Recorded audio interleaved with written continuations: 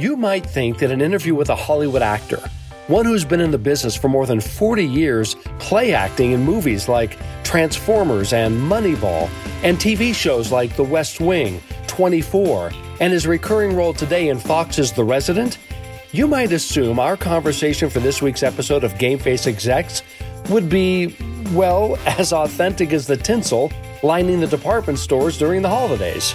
After all, Tinseltown is where Glenn Morshower works. So if that's what you're expecting, spoiler alert, you're going to be disappointed and surprised and very inspired. Hey, Glenn Morshower, thanks for joining us on Game Face Execs podcast. My pleasure, Rob. I'm glad to be here. My goodness. You're at home outside you're in the Dallas community. You live in Dallas area. You were raised in Texas. So those of us watching on YouTube, we get to see a little bit into the Morshower home. What do you got behind you there? What's your favorite? This whole area here, as is the rest of our house, is a tribute to the 70s. So if you're missing anything in your life from the 70s and you've not seen it since, it's probably here. So my Planet of the Apes lunchbox, right? We have it. All right. Ken Walls busted me on this the other day. He said, dude, do you have an 8-track tape player? I said, no. And then I went, wait a minute, we do. Of course you do. We do. What's your favorite? We haven't played anything on it in 45 years, but we have an 8-track cassette that you still have. For me, I've still got Paul McCartney and Wings. How's that? Oh, nice. Yeah. Does it play? Does it still play? You don't have a device to play it on. No, I just use it to prop up that corner of the desk that wobbles. Hey, Glenn, it's great to see you. This is an unusual guest that we get to have someone from show business with your stature joining us, but it's a real treat. And thank you. As you know, we do the Game Face Execs podcast both through audio and video. And those watching on YouTube have the luxury of being able to see you as we talk. But I have to ask you something. You've said in the past to me that you cherish eye contact. I do. I'm giving you eye contact right now, even though it may not look like it. I'm looking down the barrel. I feel it. So what is it about eye contact that you cherish so much, Mr. Morshower? First of all, that Mr. garbage is completely unnecessary. It's wasted on me. And now I play a lot of characters who get referred to as Mr., and I've had quite a career playing authority figures, but it's just always Glenn. To answer your question, eye contact is everything for me because that's where people can't lie, especially to the perceptive. So I listen to two things. I listen to one thing and watch the other. I watch people's eyes because I'm looking for what's going on behind them. It's actually a show business expression when they say, someone says, why is it I find that actor so intriguing? And they'll ask a casting director or a producer. And they say, it's because of what he's got going on behind the eyes. Mm. And I get it, because that's where the facade disappears.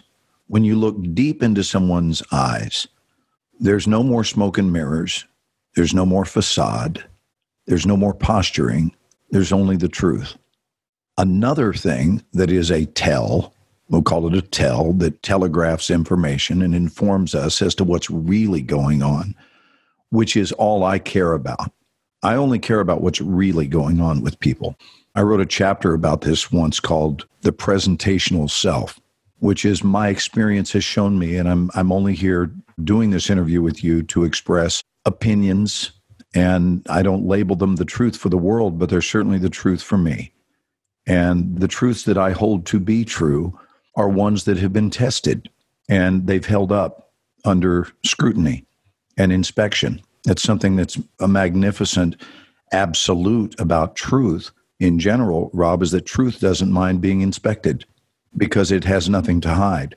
So it holds up really, really well under inspection. People who speak the truth hold up really well, not so surprisingly, under inspection as well.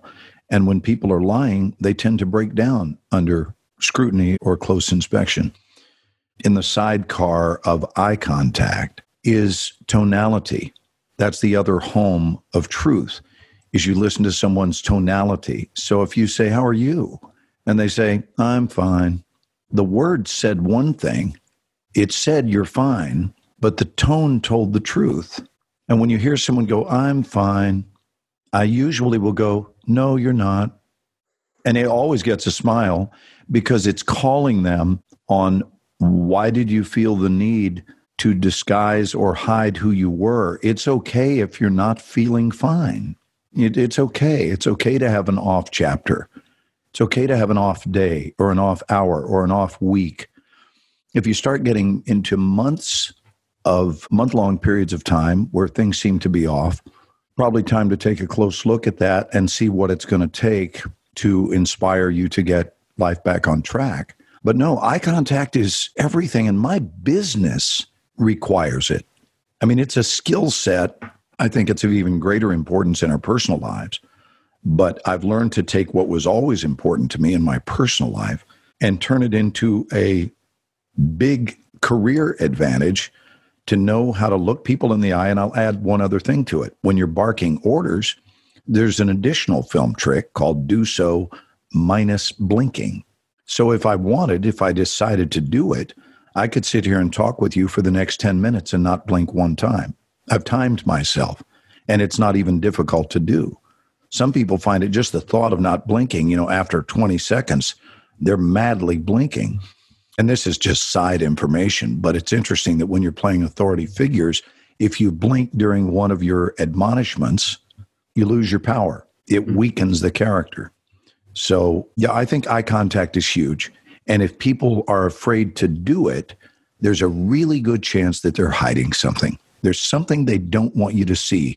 So they'll look up briefly, but then they turn away. And if they can look unashamedly right at you and hold eye contact for an undetermined period of time, I'm able to tell that there's a really good chance they don't have anything that they need to hide. So it's interesting then when you're creating a character, but it's not just the words on a script that you're considering. Oh, gosh, no.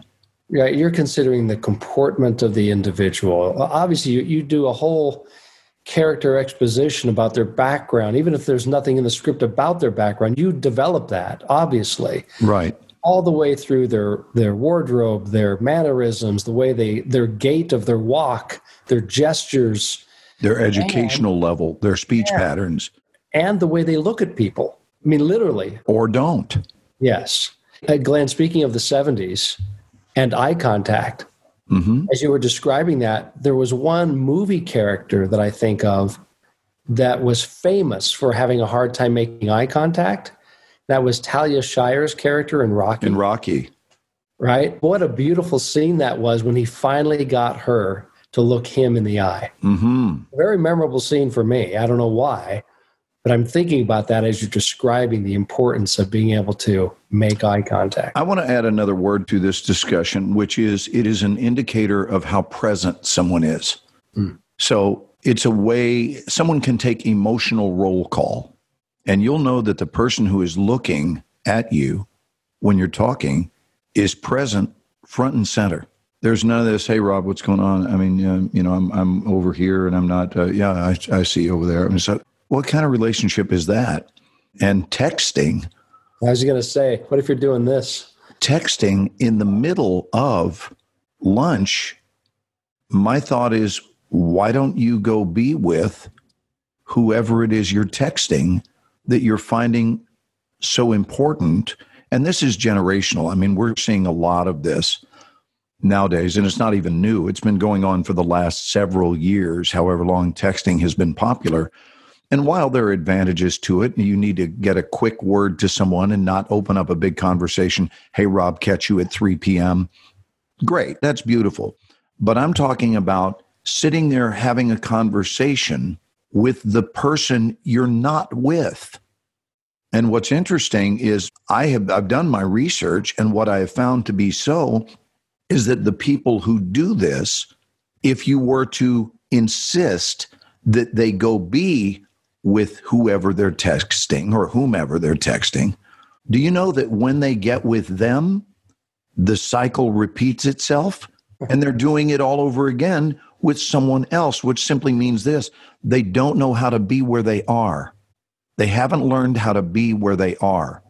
They're always being where they're not. Now, if that's not a great life teaching, I don't know what is. To simply learn how to be where you are. Don't spend time hanging out where you're not. You'll never be effective that way.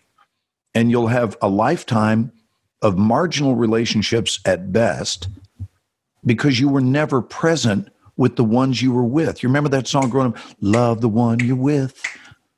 Love the one you're with. Do, do, do, do, do, do, do, do. You don't have to sing the whole thing, Glenn, please. I was just going to give you a couple of bars. We're good. I've never been cut off while doing karaoke. We get it, Morshower. You can stop at any time. It'll be fine. You know what? I have that problem. That... Which problem? Not karaoke, by the way. I'm very good at that. I have the problem of when I'm somewhere, I'm thinking about where I'm not, right? So if I'm sitting with family members, and I'm making a public confession here, I hope they don't watch this episode. Yeah. When I'm with family members, I think about where I'm not. I'm not at my desk right now getting that task done, or I'm not talking to that friend or that business associate or whatever. And so I know that I've got that problem, that it's a weakness. I don't want to beat myself up too much. I don't think it's destroying my relationships, but it's my challenge. It's a challenge I've always got to work on, is being present. And I don't know why that is. I don't know if it's because, as an entrepreneur, I've always had kind of the glass is half empty mentality because no one else is going to fill it for me. And you're an entrepreneur. You've been essentially self-employed for 40 plus years. Right. As a professional actor. But I want to make the audience aware of something. I'm sorry I'm speaking, but I want to make them aware of something. Why would you be sorry you're speaking? I love it. I actually had a question for you. Well, they're listening today because they want to hear you, not me. Well, can I at least ask this one question of you? Roll them. Which is there ever a place where you go where you don't feel that? So, for example, if instead of being with your family or whomever, but you decided you were having thoughts of being in your office, I'm going based on your words. Mm-hmm. When you go to the office, where are you wishing you were? Or where are you thinking you're not? Is there ever a place where you land and go, I'm entirely here. Wow, this feels good. I'm not thinking about being anywhere else. Yes. And I think that's called spiritual meditation. Okay. And I have those moments, and I've had to consciously, intentionally create those moments within my life. In fact, within my days. So when I set aside that time, in fact, that time is pretty sacrosanct for me. It's in those moments, I don't feel like I need to be anywhere else. I don't feel guilty that I'm not anywhere else. Beautiful. But I need to expand that, right, in my life. So now it would bring increased peace, I'll promise you, because right now, and I'm not saying this for viewership, popularity, I mean this. Right now, this is what's going on for me. Well, that's what I wanted to say to our listeners. I wanted to point out that before this interview began, you and I kind of checked our watches to make sure that I wasn't overtaking your time. And you said to me, Rob, I am totally here for you. And you put no time limit on this interview. Correct. I know there's going to be a time limit on it, but I just want to attest to the audience that you practice what you preach. I do. And you made me feel like there's nothing else that is more important for the next hour or so except talking with me in this interview. So thank you. It's more than just a feeling, though, Rob. It's the truth. So it's one thing if I'm trying to engender a feeling, but it's the truth. It's how I really feel. So much so that if I were in some circumstance where, for example, it was like, I got 15 or 20 minutes, Rob, let's go. I'm of the ilk that I wouldn't even do it. I wouldn't do it at all. And the reason is, if I'm that rushed, there's no way I'm going to be present for you. I'm not going to be present for an audience. I'm too rushed to paint with the brush that I want to paint with, which is the gentle brush of life that discovers itself. It's not in a hurry, and it wants to explore a moment. It wants to, when we happen upon a tributary, take that tributary. That's one of the reasons I don't prep my answers. It's one of the reasons that in my speeches, when I speak to big companies, I don't do a PowerPoint presentation. There's nothing wrong with them. I think they're great. I think there are many speakers that are better with them, but they're not for me. They're not for me because by committing to form, which clearly that's form, I wind up blocking all of the intuitions that come up spontaneously that want to be expressed. Now, here's what's key.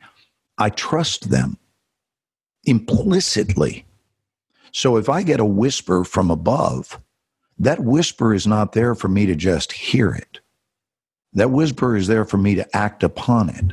And I've had so many people that will come up to me afterward and say, I was so moved by your speech. I mean, how long did it take you to create that? And the answer is a lifetime, because it's based on trust, which I've had my whole life.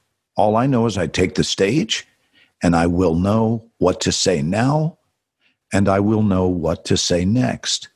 And it will be revealed unto me. It's not a plan.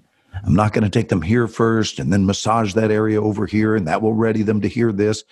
I just feel, and I not only feel my truth, but I feel their truth, which I think might even be the bigger gift, is when you can step in front of an audience and just take a good old-fashioned whiff. Just and breathe in what's going on in the room. Every room has needs. Every room has collective consciousness. Averaged out, everyone's contribution divided by the number of people present equals the consciousness of the room. We can average it out. So you've got a large number of overachievers, and then you've got a lot of people that are new, that are trying to discover who it is they are and learn about their own abilities to generate results in life and so forth. And you average it out. And the room, and it may sound woo-woo, and I genuinely don't care. I don't care if it sounds woo-woo. It's the truth. The room itself, if you trust, will speak to you. I find that moments speak to us. It's the reason I became an actor, is to allow a moment to speak to us and then be filmed while allowing that to happen and then get a paycheck for it. And applause. Those meant more to me years ago. It doesn't mean they don't mean something now, but there is a time when I think I was really fueled by it. And now I work from a sense of personal fulfillment that is not generated from the outside in, but truly from the inside out. That's been a real blessing and a real healing in my life. And why are you doing what you're doing? I know you've got questions you want to get onto, but while this is on my mind, I want to mention an epiphany that came to me in the last 2 weeks. It's not a cutting edge concept, and it's something I've thought of before many times, but I've never had it show up quite the way it showed up and in this specific wording. And here was the wording that was, I call it a God download. And I'm open to talking about religion. I know it's one of the topics a lot of people don't talk about. I'm fine with it.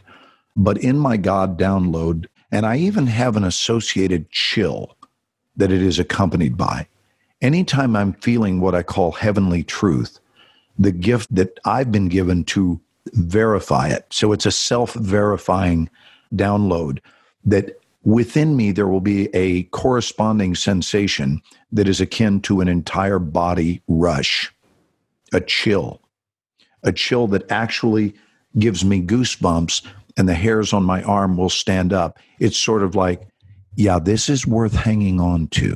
And that's my message from above, is this is no ordinary information. This is huge. Pay attention, Glenn.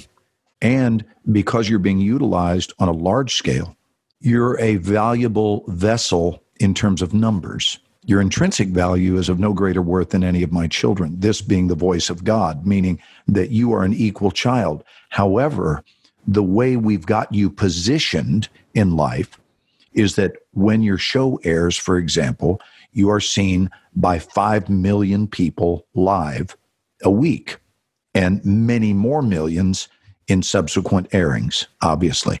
That's someone who's able to reach a lot of people. Now, you can either sit around getting off to yourself and throwing a big party about, as to how wonderful you are, which is really lame, or you can realize that that is quite an honor and a huge responsibility, and one for which I'm immeasurably grateful. So I have been selected for a really large assignment. I don't know what else to say other than thank you. Thank you, thank you, thank you, thank you, and thank you. And I will show up fully for that task. Here was the download. What are you doing? 2 questions. First question, what are you doing? The second question is, what is what you're doing? So having answered the first question, you got to answer the first question first. Question 2 is, what is what you're doing keeping you from doing? And it's life-changing. And I've shared it with a number of people recently. And as I said, it's not a cutting-edge concept, but I've never heard it worded that way. It's very succinct, almost impossible to not understand. It's easy to grasp that here's what I'm doing.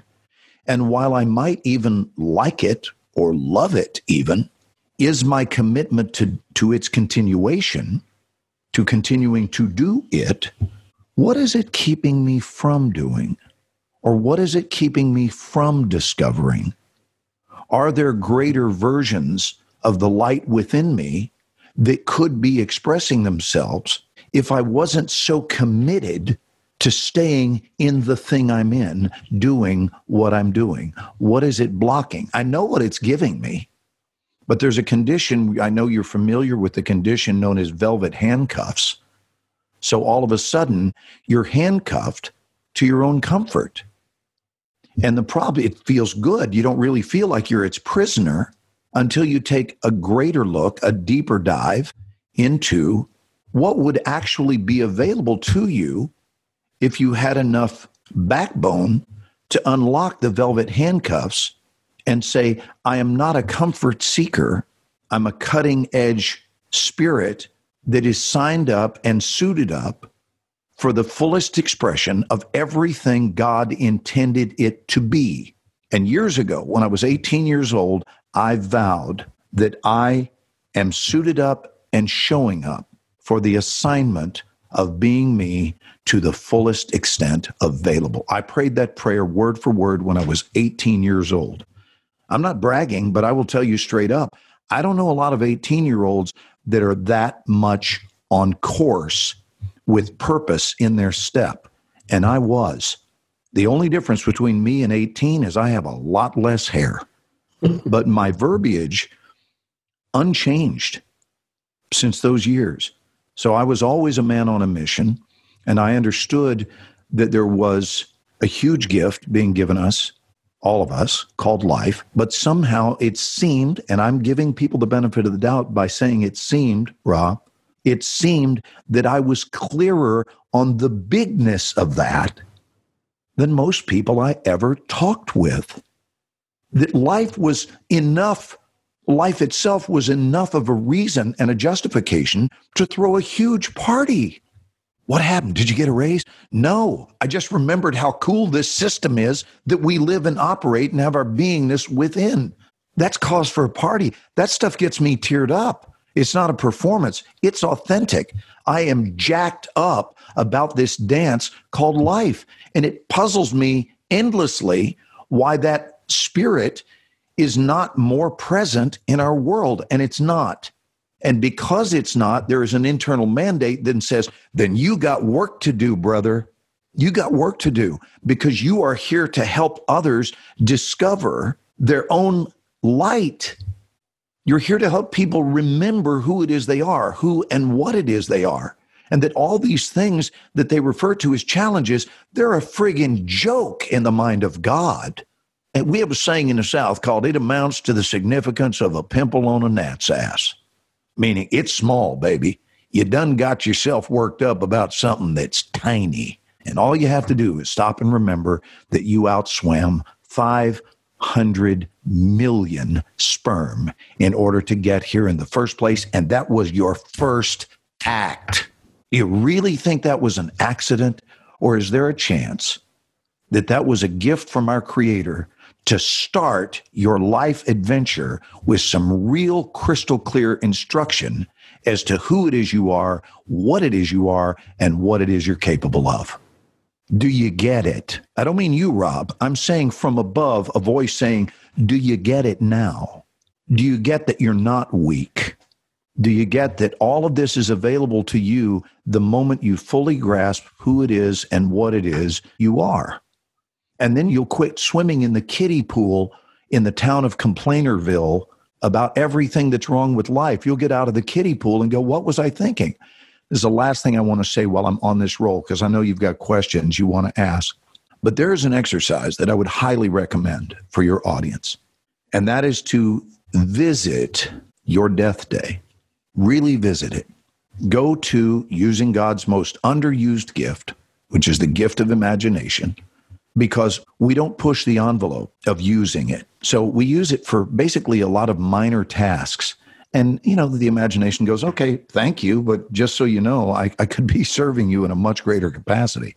I'm channeling the voice of the imagination. That's what I feel it says to us all the time is, listen, if you just want me to come off the bench and score 3 or 4 points, great. But just so you know, I could give you a 55-point game in your life, but you don't seem to trust me to do that. So if you want to underutilize me, be my guest. Here is what I think the healthiest use of your imagination is, which is to pay a visit to the day of your death, no matter what the age, whether it's a week from now, a month from now, 50 years from now, whatever it is, but teleport forward to that time. Take a look back at how you showed up in your life, do a full life review, and now you're done because you've actually died in your mind, and go back and look, could you have done it any differently? We all know the answer to that. Could you have done it better? Could you have lived with greater intention? Could you have increased the level of love in your life? Could you have helped more people? Could you have spent more time in the remembrance of this beautiful dance you were in the middle of? Could you have been more encouraging? Could you? And the answer is yes, yes, yes, yes, yes, yes, and yes. Well, then I tell you what, why don't you go back now and do it? My whole life has been devoted to living my second life during my first life. My whole life. I don't have memories that preceded that approach. My whole life, I've been blessed with the understanding that you actually have to die first in order to live well, and that it's a mental exercise.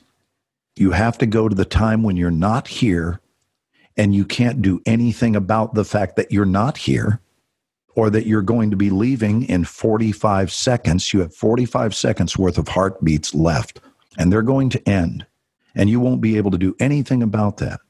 But now we're going to grant you a stay of execution, and we're going to send you back.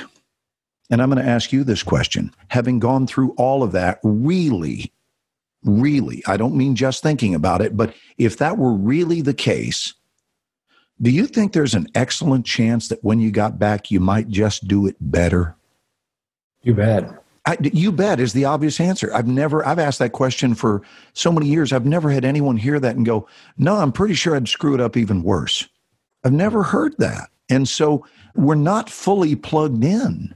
If life were a 10-pronged device, we're using about 2 of them.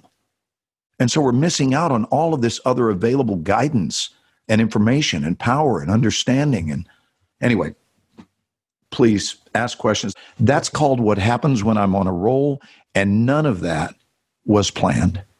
None of that was rehearsed. That's just what's brewing inside of me. Okay, let's talk about some football now. How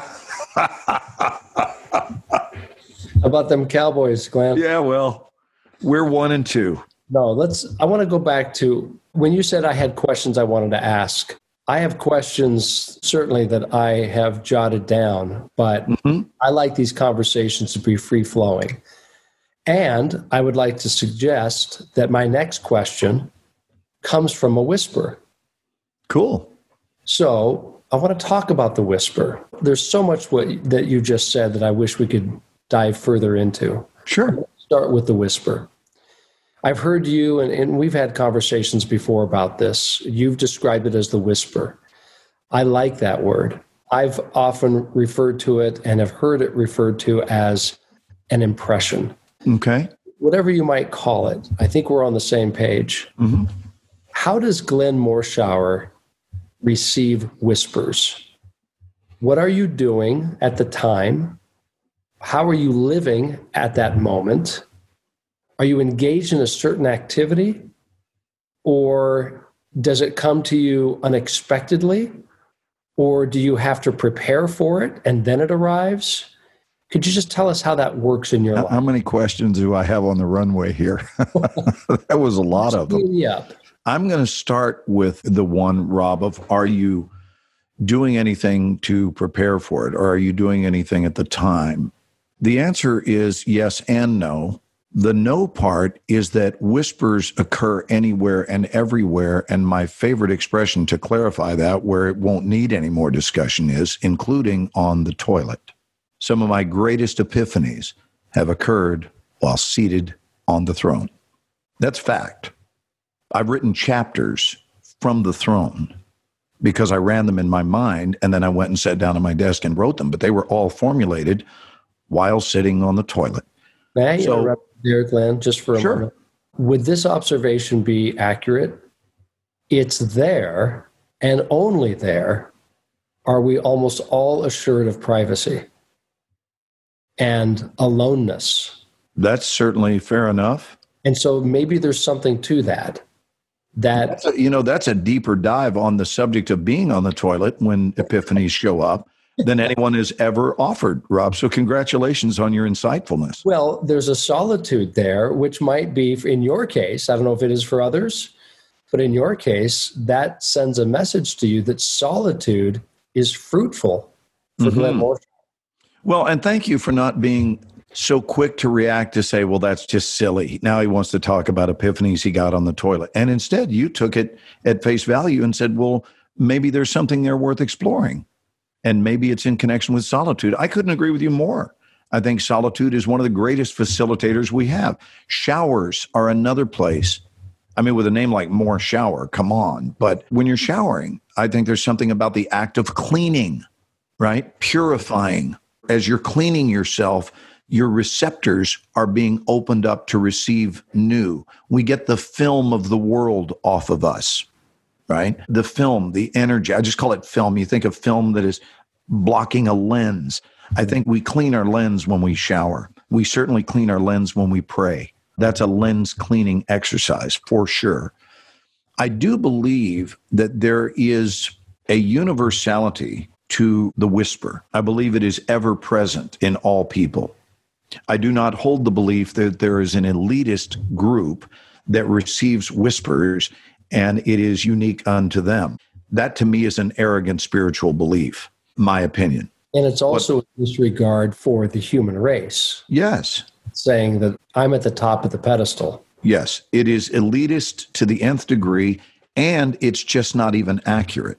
So what I do think is accurate that maybe runs on an adjacent track is that we declare our candidacy for the degree of whispers that we receive. The frequency is increased by volunteering. So when we volunteer ourselves to be receptors, we are treated differently. Everyone has whispers. So now, are you an acknowledger? Because that's step one. Are you someone who completely minimizes its significance?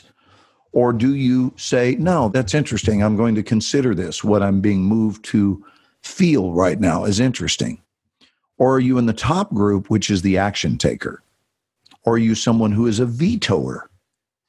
And a vetoer is someone, I even have the two most common. I've done a lot of work in this area to determine the common reasons why people veto their whispers. So they're given an internal directive. That to me is what a whisper is. It is not audible, but it might as well be, because it is every bit as loud in our internal universe as "Attention, Kmart shoppers." I mean, it's you can't not hear it. So we all hear it, but maybe we've been schooled to think of it as nonsense or no big deal, or that was just a weird thought. No, it wasn't a weird thought. It came from the depths of you, and it wasn't accidentally there. Our soul knows what's up. I really grasp that it knows what's up. There are parts of us that are infinitely wise, but are we being guided by those parts? So here are the reasons they veto. The vetoers of the world who veto their own whispers, their own sacred leadership, because one, it doesn't make any sense, meaning you might get something from the nonlinear side of the tracks. So you can't make immediate sense of it, but for some reason, you're being told to go to Kansas this week, Topeka specifically. Would you immediately start trying to find reasons to campaign for the word no? Or would you simply go to Topeka? I'm one of the small group who would promptly go to Topeka without questioning it.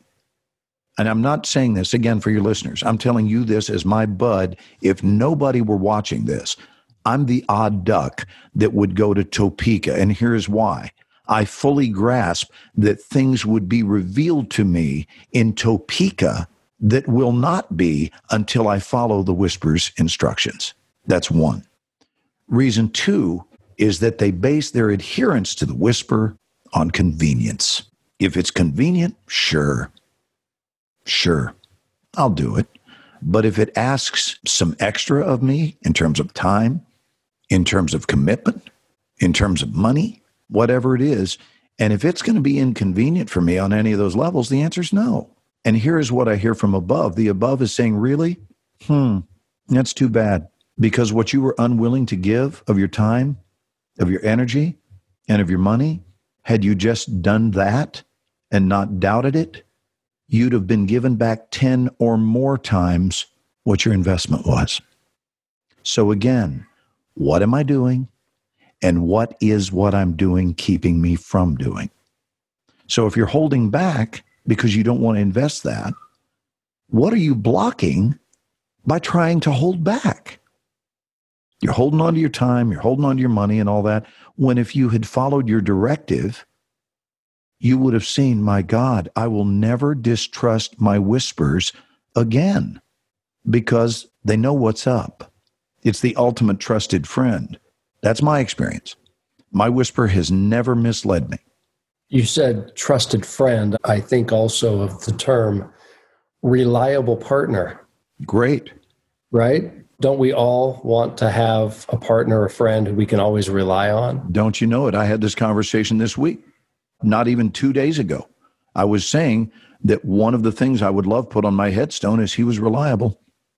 That's a huge word in my vocabulary. Yeah. Because the minute someone is unreliable, I don't know why you'd want to spend a lot of time with someone that you knew was unreliable. You wouldn't be able to count on anything. Yeah. They're probably not going to do what they said they would do, and they're probably loaded with things that are not true at all.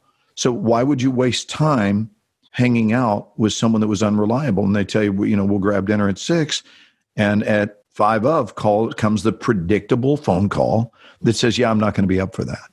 Yeah, it's interesting to me in my life, Glenn. I want that heavenly person, persona, spirit, and people may refer to it in different ways. I want my God to be reliable to me. Mm-hmm. I expect it. It's like, I prayed for it. Why can't I have it? You told me if I did this, that I would get that. Mm-hmm. So we really expect that. Mm-hmm. But when it comes to reciprocating the reliability, that's probably where I fall short. That's probably where I'm not a very good partner. Reciprocating in the reliability in that specific relationship or in general? In that specific relationship. In other words, if I hear a whisper, if I get an impression, and if I can't be relied on to go to Topeka, then it's perhaps hypocritical of me to then complain when I don't feel that my God is reliable to me. So let me ask you a question now. What if you had a long-standing history, and perhaps you do? There's a part of me that's kind of assuming that you do. And the only reason I'm jumping to that conclusion is because you have a perceptible peace about you. This is not some crazy, smooth, complimentary line that I'm sharing with you. I mean it. And I said this to you shortly after I met you. You have a perceptible peace and calm about you that seems connected to something that's very powerful, that keeps you stable and that keeps you loving and keeps you kind and keeps you warm, because that's what you exude. I've been interviewed so many times, and I don't think I've ever had two interviews that were the same, because they're always going to be the merging of the two members and the colors of those. I wrote a chapter called People as Colors. And so with me being a redhead, and I mean, most of it's gone now, but once upon a time, a bright redhead. So we'll just make that my color is red.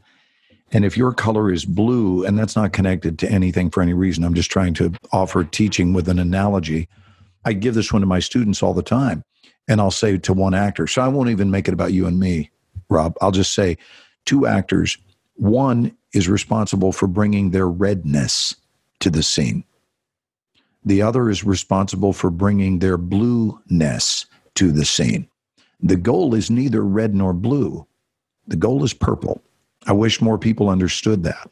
I wish more people understood that you can't review a person and expect the person who's listening to your review of the third party to necessarily buy into your review, because your review will be based on the color that you experienced when you were in their midst. So, for example, if you are yellow and I am red, and someone says, what's it like to spend time with Rob?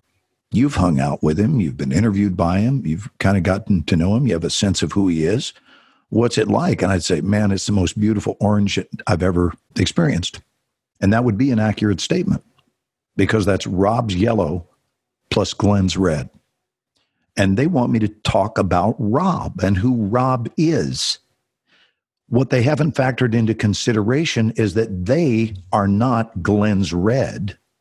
They are Bobby's blue. And Bobby's blue merges with Rob's yellow, and they experience green with you. They don't experience orange. That's such an important thing to understand about human dynamics, and it keeps it real simple, man. That is so easy to understand that. Someone says, what's your agent like? Are they really good? Are they strong? Are they kind? Are they whatever? It's like, all I can tell you is that they're orange, and orange really is working here. But they're not going to bring red to the agency that I'm signed with. They go in and sit down, and it turns out that their color merging, whatever their color is, when it merges with my agent's yellow or Rob's yellow, it produces a very different color. And if that color doesn't work, that's not going to be a good match. And so they said, well, I met him and I think the guy's a jerk. No, what you don't know is you're not reacting to the guy. You're reacting to the color that arose when the two of you gathered. That's human energy. It's the way energy works. So I always think of, what is the merging energy here? What color are we shooting for, Rob, in our exchanges with one another? And when both people, if the color they're after is love, and it's not about who's more right, who's more powerful, who owns more, who has their own airplane, who has a 9-bedroom house. I mean, really? Is that what we define ourselves by? Who has the fancy, spancy car? I don't care. I somehow managed to dodge the preoccupation with things that typically hold meaning in our lives. I don't care. Most of the things people are real caught up in caring about, I don't care about any of it. Well, that's why you're hanging out with me, obviously. Most people wouldn't, so I thank you for that. Well, I think you're pretty cool, man, to be honest with you. I think you're a cool cat.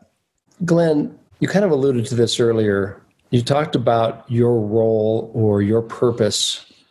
And this life, you've been given an opportunity to use I'll use my own words here, your prominence, your position, your profession to do good.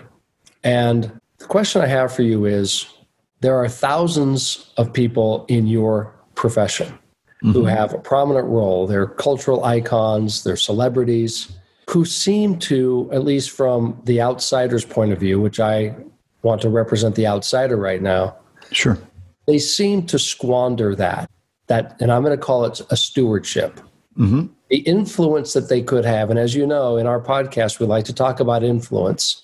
We like to talk about inspiration and the ability to persuade, hopefully for good. It seems like so many of your contemporaries, I'd even call them your colleagues, and people in my industry, my core industry, I should say, of sports, I put them in the same boat, that they have this wonderful opportunity to use their platform, to use their reach, and I don't think they're getting the most out of it.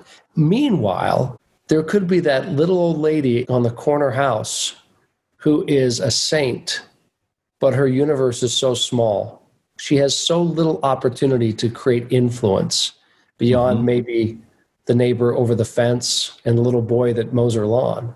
Mm-hmm. What do you make of that? I love that you're even mindful of that in the first place. I think the answer is you make the most of what you have, where and when you have it. So whether you're having it at 14, 44, or 84, I guess the difference when you have it earlier is that you can devise a plan whereby you create a wider net for yourself. You're casting a wider net. That was always important to me. It was important to me to reach people well, first and foremost, to reach them well, and the extent of which is yet to be determined, but I'm going to position myself such that it can be far-reaching because I stand for truth and I stand for love. Why would I want a ceiling, especially a self-imposed ceiling on that?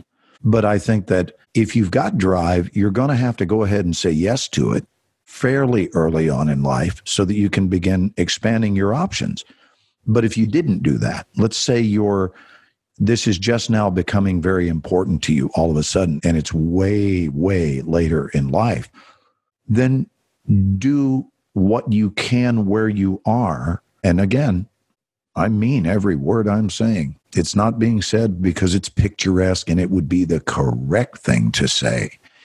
It's what I'm really feeling, which is that be nice to the crossing guard. Be nice to your postal carrier. Be nice to the people at the grocery store and be kind and be encouraging. And maybe you're running in a very small circle. Great, great. Run in that circle well. I was standing on a grave this week. Went to visit my stepfather's grave with my mom and with my wife. And then we went across the way to visit some other family members' graves. And on the ground, there was a wasp. This was just a couple of days ago. It was last Friday. And I looked down and I realized how many people I've known. I don't hang with any of them currently, but over the years, who would have felt that somehow it was their job and or right to stomp on it. And it was there in the grass. It wasn't flying around. And it was really just enjoying itself. Walking around, wasn't injured, just exploring the grass. I'll get back to flying, but right now I'm checking out the grass. And I intentionally did something as an exercise for myself, which is that I put my foot at an angle above it to remind myself how we're always at choice. And then I pulled it back, and Carolyn was watching. She knew what I was doing. I said, I want to show you a pose that many people would take in this moment, because this would be their level of engagement. And I put my foot right over it, and I said, but look at what's getting ready to not happen. And my heart and my connection with this living thing are the reason it won't happen. And I pulled my foot back. And I looked at him and I said, hey, bud. And I reached down with a little stick that was there and got up under its legs and lifted it up. And he was just crawling on the stick. And I had my moment with him. And then I set him back down and went on about my day. And he went on about his day. But we had contact. And that goes back to eye contact. So yes, even with a wasp, be still. Notice it. It's here to be noticed. I don't have anything else going on. The only place I am in the world right now is standing here over this grave. And there you are. Hi. And that's what's given me the profession that I have, is to stop and just say, hi. You know how much better our world would be if people would just stop and go, hi. And not just, hey, man. Hey. Because you're still not there. It's just something you do. But if you stop and go, hi, oh my God, how many problems would be eliminated? How much disease would be eliminated? Because we would have so much wellness moving through us all and so much light anointing us all by just making eye contact and saying hi. And what the hi includes is, I see you there. And I know that you too have challenges like I do, like we all do. This is my chance to remind you that we're rowing this lifeboat together. And I don't care if you're a human, a squirrel, a wasp. Hi. I see you there. And then what happens, Rob, my experience has been, while that could seem so inconsequential to some, here's what I want to prove is so. If I've got a big corporate meeting, let's say I'm going into Warner Brothers for a series regular role on a new show that's going to be on ABC television. If I have had that kind of quality encounter, which I have many of a day, do you know that I enter the room differently? I don't think that surprises you. There's no part of me that believes that's a cutting edge concept to you. It's the truth. I walk in differently at Warner Brothers. Why? Because my life's already full. I'm already happy. There's a condition in metaphysics called the already made up mind. And I have some really good things that my mind is made up about. And one of them is that things work out for me. My mind is made up about that. It's been that way for 61 years. Why would I expect it to change? So I don't have to panic if things get a little rough for a while because I understand that things work out for me. It's the nature of them. If we get into some whitewater rafting, the metaphorical equivalent of that in life, that's fine. Why? Because things work out for me. So in the midst of the white water, the difficulty, the challenges, I'm the guy in the boat that's going to turn to you and go, hi. It's huge. So when you visit a room like that with that consciousness that went and respected a wasp and said, go live your life, dude. Go live your life. It was nice to have 2 minutes to observe you. Now you go in and they can tell your wellness is not hinged on their series. You're not desperate. You're the opposite of that. And what's great is it's not the goal. What's great is the byproduct of it is peace and wellness and love and enoughness. And they can't get enough of it. And they don't always even know what it was. But you leave the room and they go, we have to have that. Somebody make a phone call. Somebody make a phone call and book that. They're not even booking you.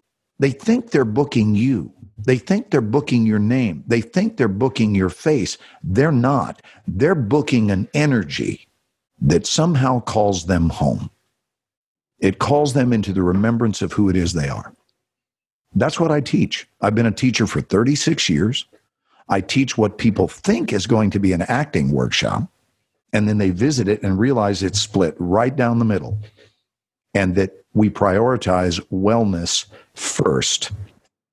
Then we get into the acting coaching. A very lengthy explanation. But appreciated. Thanks, buddy. So let me ask you as we begin to wrap up. Wind down. Yeah. You just described the presence that you could have when you bring this outlook, this mindset into your job, into your life. Into your everywhere.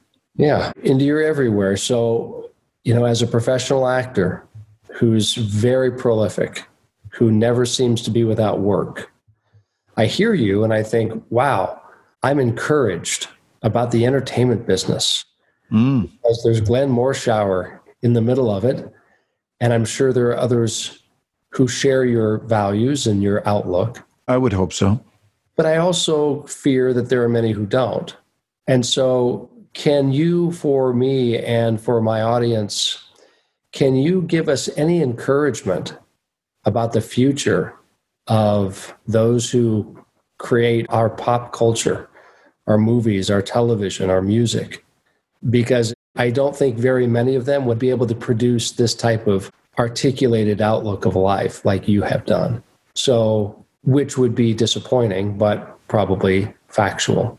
What hope can you give us, Glenn, for what's coming down the pike in the entertainment industry? As much as I would like to offer a beautiful rainbow-filled sky in response to that, I don't know that I hold that because I think we're responsible for our own contributions. And that's it. And to be encouraging of others to make their contributions, but we don't control their contributions. I'm talking about contributions of energy, the primary one being the energy of love, none higher than that. And the goal, it's not even a word I like. I replaced the word goal. I'm speaking it because we hear this word used a lot, but I would love to clarify.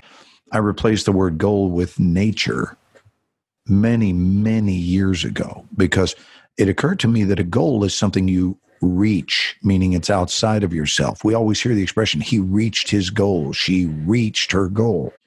So is it my goal, for example, Rob, is it my goal to be more loving? No, it's not. It's my nature. Is it my goal to be prosperous? No, it's my nature. So every time I would have used the word goal, I've replaced it with nature. The beauty of that is, one, it's the truth. And two, your nature is right here, right now, already exists. Whereas a goal, again, you're going to have to go fetch it. Your nature is what you already are. I believe that if you're not experiencing kindness, it's not because you're not kind. It's because you haven't dug deep enough into that which you already are. And if you drill deeper, where you'll hit is the oil of kindness. You got to drill deeper because it is your nature. Nobody has to go fetch love. Nobody has to go fetch prosperity. You don't have to fetch kindness. I believe with every fiber of my being, we don't have to fetch anything. We've got to be still and know that it's already so, and that it is our divine right and the willingness to drill to where it is, which is more really about uncovering it. And no one taught us better than Michelangelo about that when he was asked, how did you carve David? And he said, I didn't carve David. I simply carved away everything that was not David. That's what he said. Friggin' genius. One of the wisest things that's ever been said, because he was basically, I honestly don't even know if Michelangelo knew how brilliant that statement was, because he was saying, whatever you dream of exists within the marble called you. Why don't you do this? Why don't you just get everything else that isn't that out of its way? Carve it away. Everything that isn't love, carve that away, and what will be left is love. Everything that isn't health, carve that away, and what will be left is health. Everything that isn't peace, everything that isn't prosperity, everything that isn't that. But you have to be committed. You've got to be devoted at the highest level. And unfortunately, this is why I don't predict a rainbow. I don't know that that holds true for humankind. I think most people want to dream about being well, but they don't want to do the work. They're waiting for Ryan Seacrest to show up on their front porch and hand them their perfect life that is one doorbell away. So they don't want to do the work, but they do want to talk about doing the work. They will go to personal development weekends, spend loads of money hearing about how wonderful life is and how great it can be for you, man, for you. And then they go home with all the materials they've purchased. And a year later, not my statistic, I've heard this said, that 75% of materials purchased during such weekends are still in their plastic wrap a year later. And they have a nickname for these things. They're not called self-help. They're called shelf-help, because that's where they sit. So I don't have a hopeful forecast. I have a personal hopeful forecast for the individual, which means for the individual, your dream life is readily available. It's a decision away. That's all it is. It's right here, and it's awaiting your decision. And what follows the decision is the commitment, and then you will have done your part. We are both men of faith. Do you know that the most important vision I have in my life, Rob, is not someone handing me a gold trophy called an Oscar? That doesn't even make my top 50. Not even top 5. Top 50, it's not there. But number one, unequivocally, is that I would stand before God on the day of my departure from earth, and God would smile and say, that's what I had in mind, kid. And that never goes away. That vision is present in my life every day of my life. And frankly, it's what keeps my life in line. And it's what gives me those dashboard lights, alarms, if you will, that let us know when we're out of bounds, when I'm getting ready to make a decision or participate in an activity that is incongruent with my highest good. Thank God for dashboard lights, because they go off and the simple, gentle voice is, Glenn, not for you. Not for you. And there's another voice from God that says, I also, by the way, don't care about popularity. Don't be misled by popularity. You have been given an internal mandate system that is pure and it's clear. Don't base the decisions you make on whether or not it's popular to make it. And I don't. And I haven't my whole life. People can line up in droves for the new thing, the new way. I don't care. I check in and see if it's true. Is it true for me?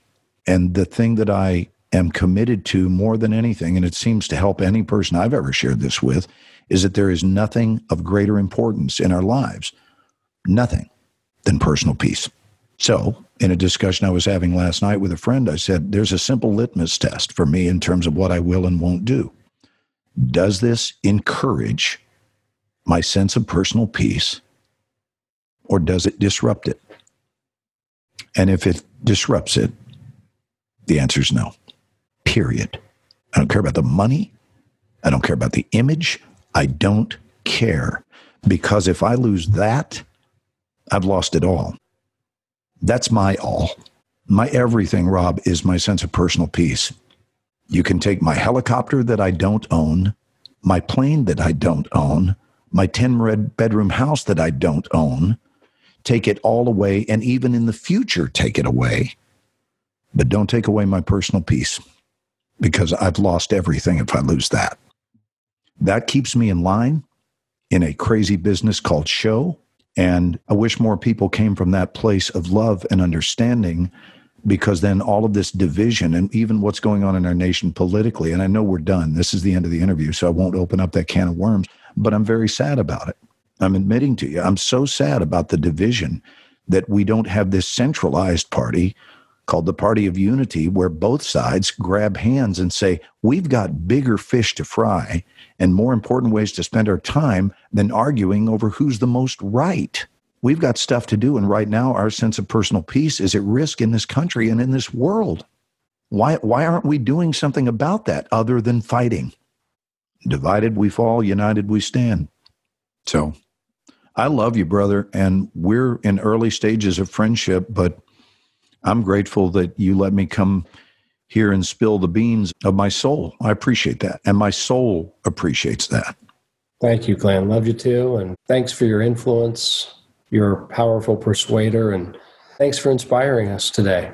So even through Zoom, how about a fist bump right there, babe? You got it, baby. All right. Thank you. And everyone will watch Glenn Morshower's movies and television shows. You'll love them. We'll be back on The Resident next season. Fantastic. We'll see you on TV. Thanks, buddy. My friend Glenn Morshower, he's played countless roles in TV and film, including his latest movie with Denzel Washington coming in January 2021 called The Little Things. But the best part Glenn always plays is himself.